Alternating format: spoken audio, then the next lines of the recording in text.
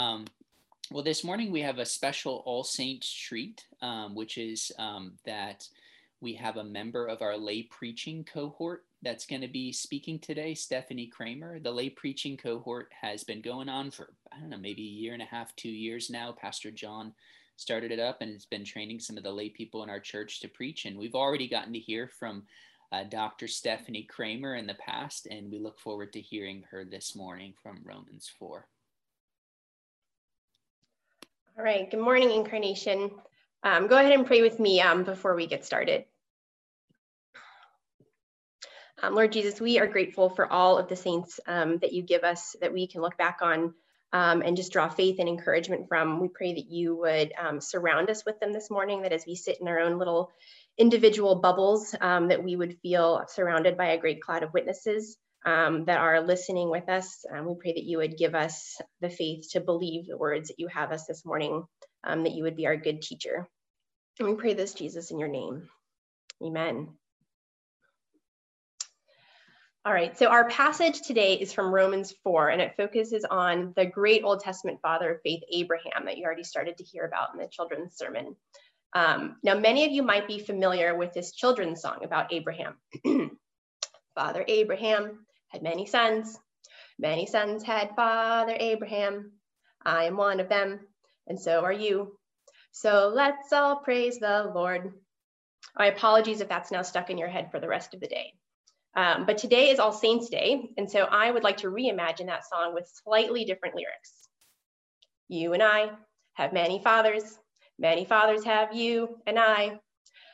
Abraham's one of them, and so is David. So let's all praise the Lord. Now, admittedly, my version does not flow quite as smoothly, but I think that the lyrics are appropriate for All Saints Day, and they capture the theme of the day well. There's a common saying that we use when we think about great leaders of the past. We say that we stand on the shoulders of giants. And we use that phrase to mean that we got to where we are now because of the hard work and the accomplishments of those who came before us.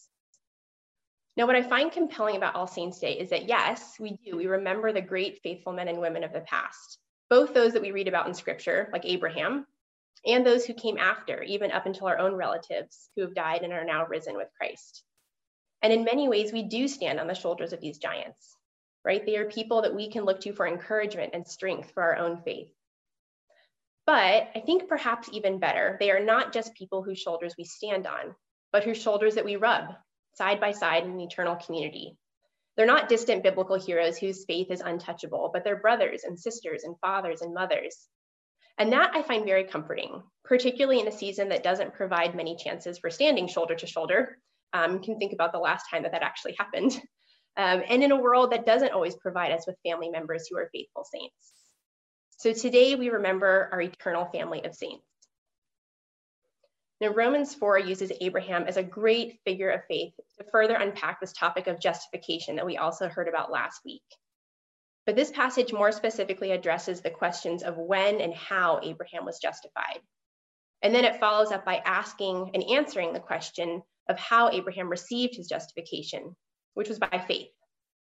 So we're going to look at those 3 points this morning: the timing of Abraham's justification, how it happened, and then how he was justified, the nature of his faith. Now, just like a realtor might look at a piece of property and think, location, location, location, when it comes to deciding its value, when we think about justification, Paul says it's critical to think about timing, timing, timing. Now, what do I mean by that? If you think of a news story or a criminal trial, so much relies around timing, right? A man's guilt or innocence can hinge on timing. Did the house get broken into before or after the suspect allegedly left work? What's the timing on the surveillance tapes? Does the timing of the suspect's alibi hold up in court? Did they shoot him before or after he started to run away? We can all imagine movie plots as well as real life trials in which those important details of timing are critical. And Paul is saying the same thing here. It's all about timing. Look at verses 9 through 10. They read, "Is this blessing then only for the circumcised or also for the uncircumcised? We say that faith was counted to Abraham as righteousness. How then was it counted to him? Was it before or after he had been circumcised? It was not after, but before he was circumcised. He received the sign of circumcision as a seal of the righteousness that he had by faith while he was still uncircumcised. Paul here is answering the question about the timing of Abraham's justification. When do we consider Abraham to be justified, to be made righteous before God? So before we unpack that question more, let's review what it means to be justified. It means to stand before God unashamed, totally accepted, without fear, legally made righteous, and without fault. It includes not only to be sinless before the judge, declared innocent of all our bad choices and to have our wrongs made right, but also to be righteous, to have God's goodness and love counted for us. So with that in mind, Paul takes up this question of the timing of Abraham's justification, of when he was considered righteous. Now, there were many in Israel at the time who understood that justification would happen on the last day, the final day. Many Jews believed that they would appear before God and he would get out his final checklist and go down the list. Circumcised, check. Part of God's chosen people, check. Obeyed the moral law, check. Did the sacrifices so forgiveness could happen, check. And then you kind of hope that you hear, approved, you may enter. And what you find in most world religions is that you won't know if you're justified until the last day. And so you try to get as many A's and as few F's as possible before meeting God. And when you do finally meet him, you just hope that you got a high enough grade to pass the test and be granted a type of final peace. But what we see here is that Paul is saying something radically different. He's saying that the moment someone trusts in who Jesus is and what he has done, they are justified. They're justified. They're declared righteous before God in that moment. It is not a wait and see righteousness. It is a here and now righteousness. And that is totally different from what you're going to find outside the gospel. It's a wise move on Paul's part to use the example of Abraham, because every Israelite would have recognized Abraham as the model for who they themselves were trying to be. And so Paul takes up this somewhat odd question of when was Abraham circumcised? Now, I'm doubtful that many of you men out there have ever had someone come up to you and ask this question, and I'm not going to suggest it as a coffee hour icebreaker. But we know, right, that circumcision wasn't just a medical procedure. It was a commandment. It was an act of obedience. It was a way that you identified yourself as part of God's people. Our equivalent today might look more like asking one another when we first put our faith in Jesus or when you were baptized. And so it was a big deal. In fact, for many, it became a badge of righteousness. You can look at verse 10, and Paul is making the case here for the timing of Abraham's justification. And he asks, was it before or after he had been circumcised?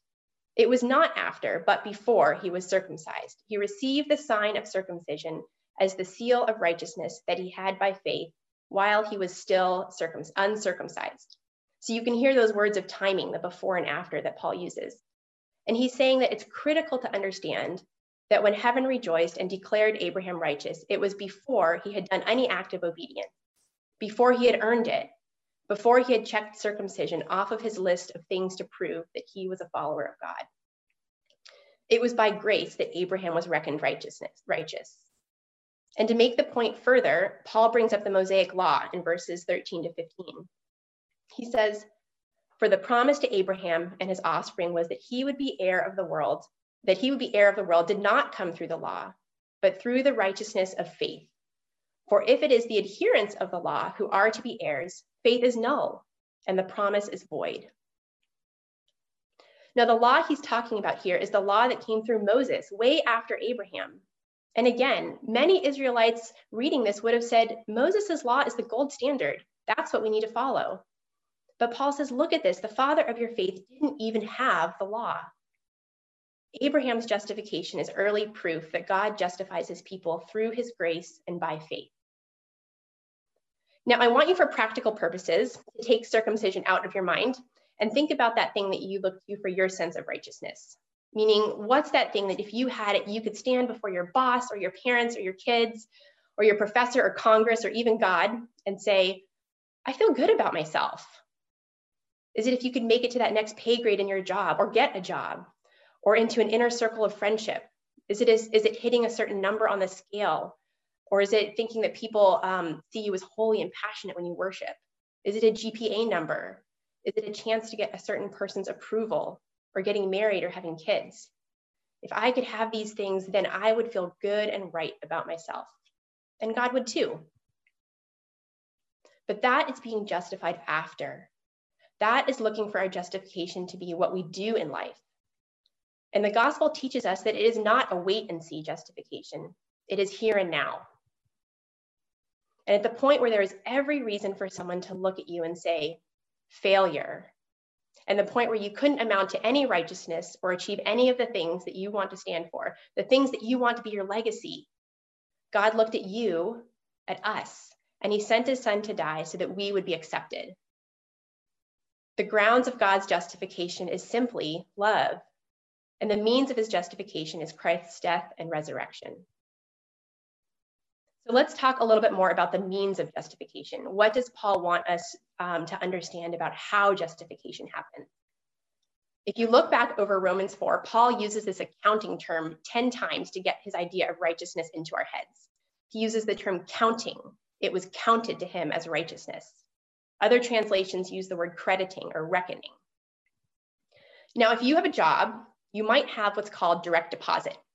You don't get a physical paycheck. The money just goes straight into your account. Now, let's assume that your bank account just isn't doing too well, right? You've been in the red for some time. Maybe you had some unexpected financial hardships, I don't know, a pandemic or something, or you've been struggling to get a job. And so you've been waiting to get this first paycheck, not so that you can even get above zero in your account, but so that you can start to get close to zero, out of debt.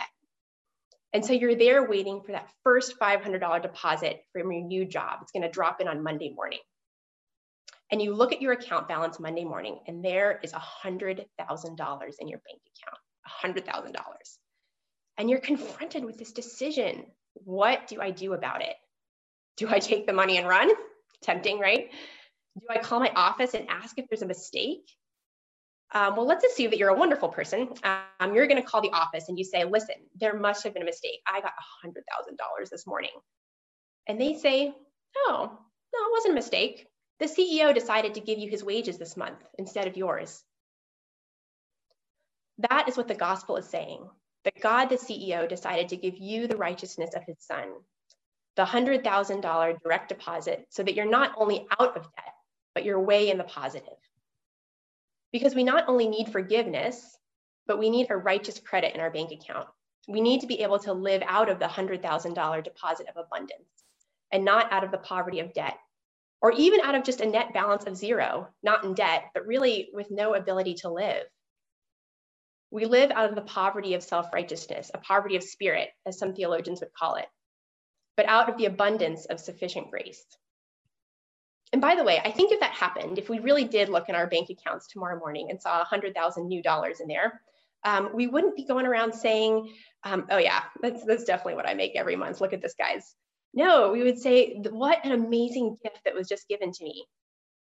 And Paul reminds us of the same thing. If you look at verse 4, it says, now to the one who works, his wages were not counted as a gift, but as his due. And to the one who does not work, but trusts him who justifies the ungodly, his faith is counted him as righteousness, just as David also speaks of the blessing of the one to whom God counts righteousness apart from works. And so Paul is saying, do you understand this righteousness is a gift? You work for a wage, but you could never work for this righteousness. And he uses King David, another big Old Testament hero, right? Now, David did a lot of righteous things. He defeated lots of God's enemies. He helped build the house of God. He expanded Israel's borders. But here, even David is saying, I cannot be justified by anything but grace. Blessed is he whose lawless deeds are forgiven and whose sins are covered, verse 7 says. So Paul's using some Old Testament Jewish heavyweights, some big saints of the faith, to drill this point home. But modern people tend to think that we're justified according to our own standards and our own timing. Real guilt comes from failing our own expectations. We have to give guilt permission to exist. We convict ourselves of injustice based upon our own definitions of justice, and when the timing is personally convenient. And that's a very modern and a particularly American way to think of justice. But you know, it falls short, and I think we all know that, right? If you go into the state Supreme Court room and you listen to a trial, you'll hear them say, state of Florida versus Joe Smith. It's the standard of the state, a higher standard versus the person. And that is the correct view of justification. The kingdom of heaven versus Stephanie, court in session. Do we really want to let that trial play out? I don't. I don't want that scene to play out. The gospel tells us what is required. Pretty straightforward. Love the Lord your God with all of your heart, mind, soul, strength, with everything you've got, and love your neighbor as yourself. And whether that is your standard for righteousness or not, it is God's standard. And while it is possible for us to become more or less Christ-like in our lives, to love God and neighbor more or less, for those who have faith in Jesus, it is not possible to become more or less justified. So we've unpacked this when and how justification happens, by grace and before we were obedient and while we were still sinful. And now let's look at how justification is received, which is by faith. Now, hopefully by now, this whole status of righteousness thing is something that sounds attractive, something that you want for yourself and your family and friends and neighbors. And so the natural follow-up question is, how do we receive it? And I use the word receive because Paul has made it clear it is not something that we get for ourselves, but something we're given. Gifts are received, not taken. The faith of Abraham gets mentioned 11 times in this chapter. Our Old Testament reading included Genesis 15:6, which Paul also refers to. And Genesis 15:6 reads, "And he," meaning Abraham, "believed the Lord, and he counted it to him as righteousness." And that is the first time in the Bible that you find the word believe. And from then on in Scripture, it is always used to describe what it means for people to have heard God's promises, to trust them, and then to reorient their life around those promises. Belief is what we do. Faith is what we have when we believe. Now, in modern times, when people hear the word believe or faith, they conjure up these images of wishful thinking or leaps in the dark. We've all heard this, right? But that's not what the Bible means by faith. In the Bible, having faith means a leap from the evidence of your feelings and your present reality and into God's promises.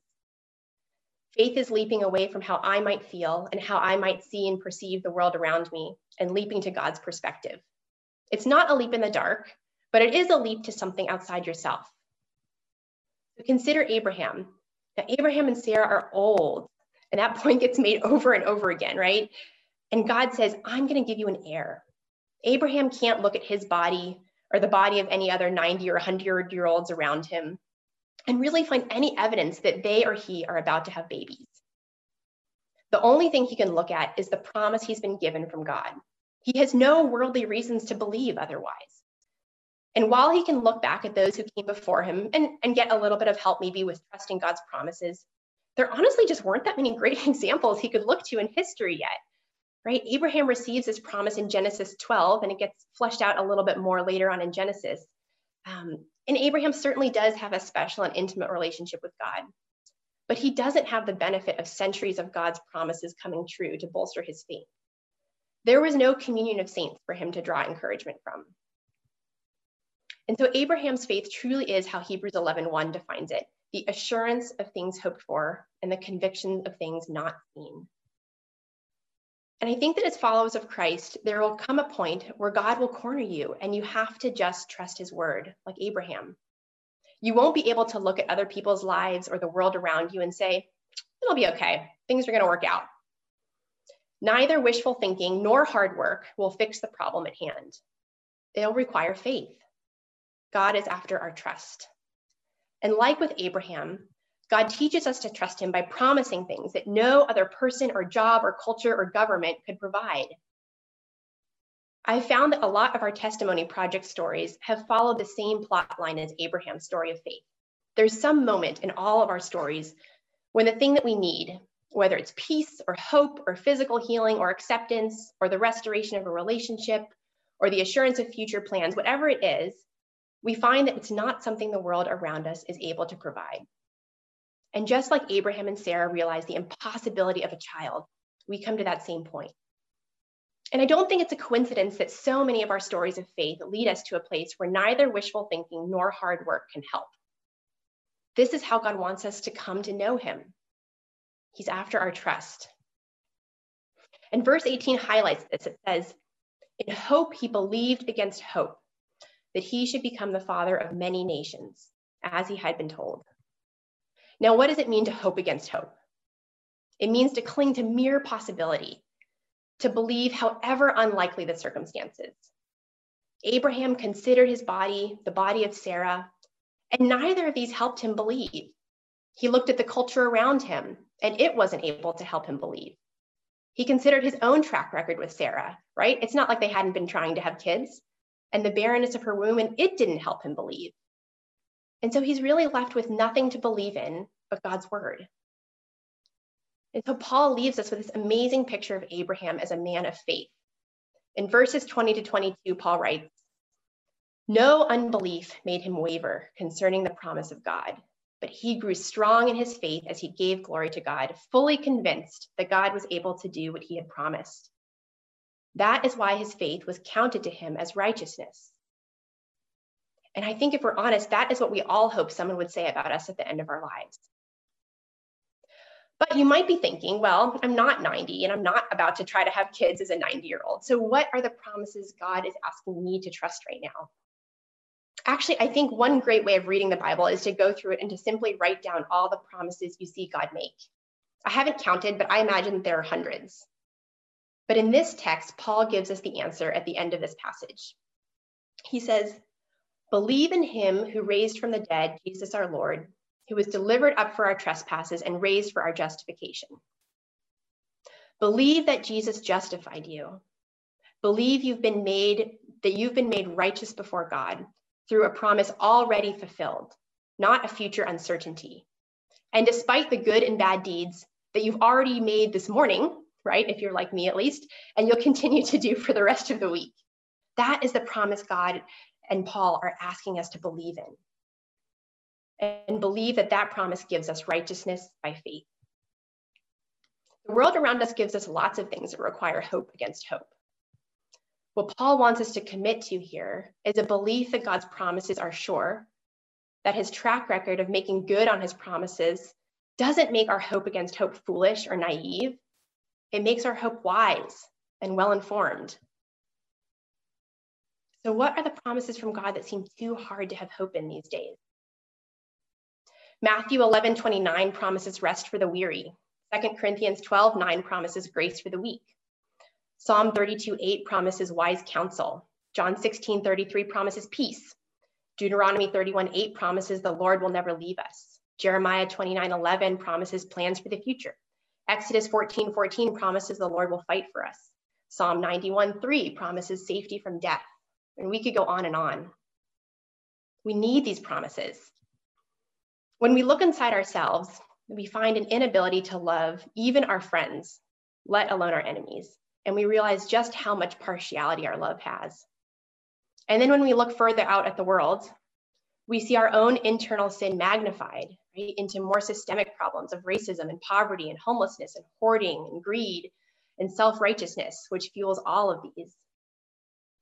And like Abraham, I'm not sure what evidence we have to look at that tells us it'll all work itself out and get better. It won't. We'll always fail at loving perfectly, and even our best efforts, which are often good and right and honoring to God, even our best efforts to fix the problems of the world will always fall short. And so like Abraham, we're also left with really the only option that doesn't lead to despair, which is instead to have hope against hope that we have a God who keeps his many promises to fully restore the whole world, and a God who justifies his people by faith and in love. Amen. As we head out into breakout groups this morning, I want us to consider two questions. You can pick one of them or both. One is, what part of justification feels hard to believe? And the second is, what do you feel like you need to have your hope restored in?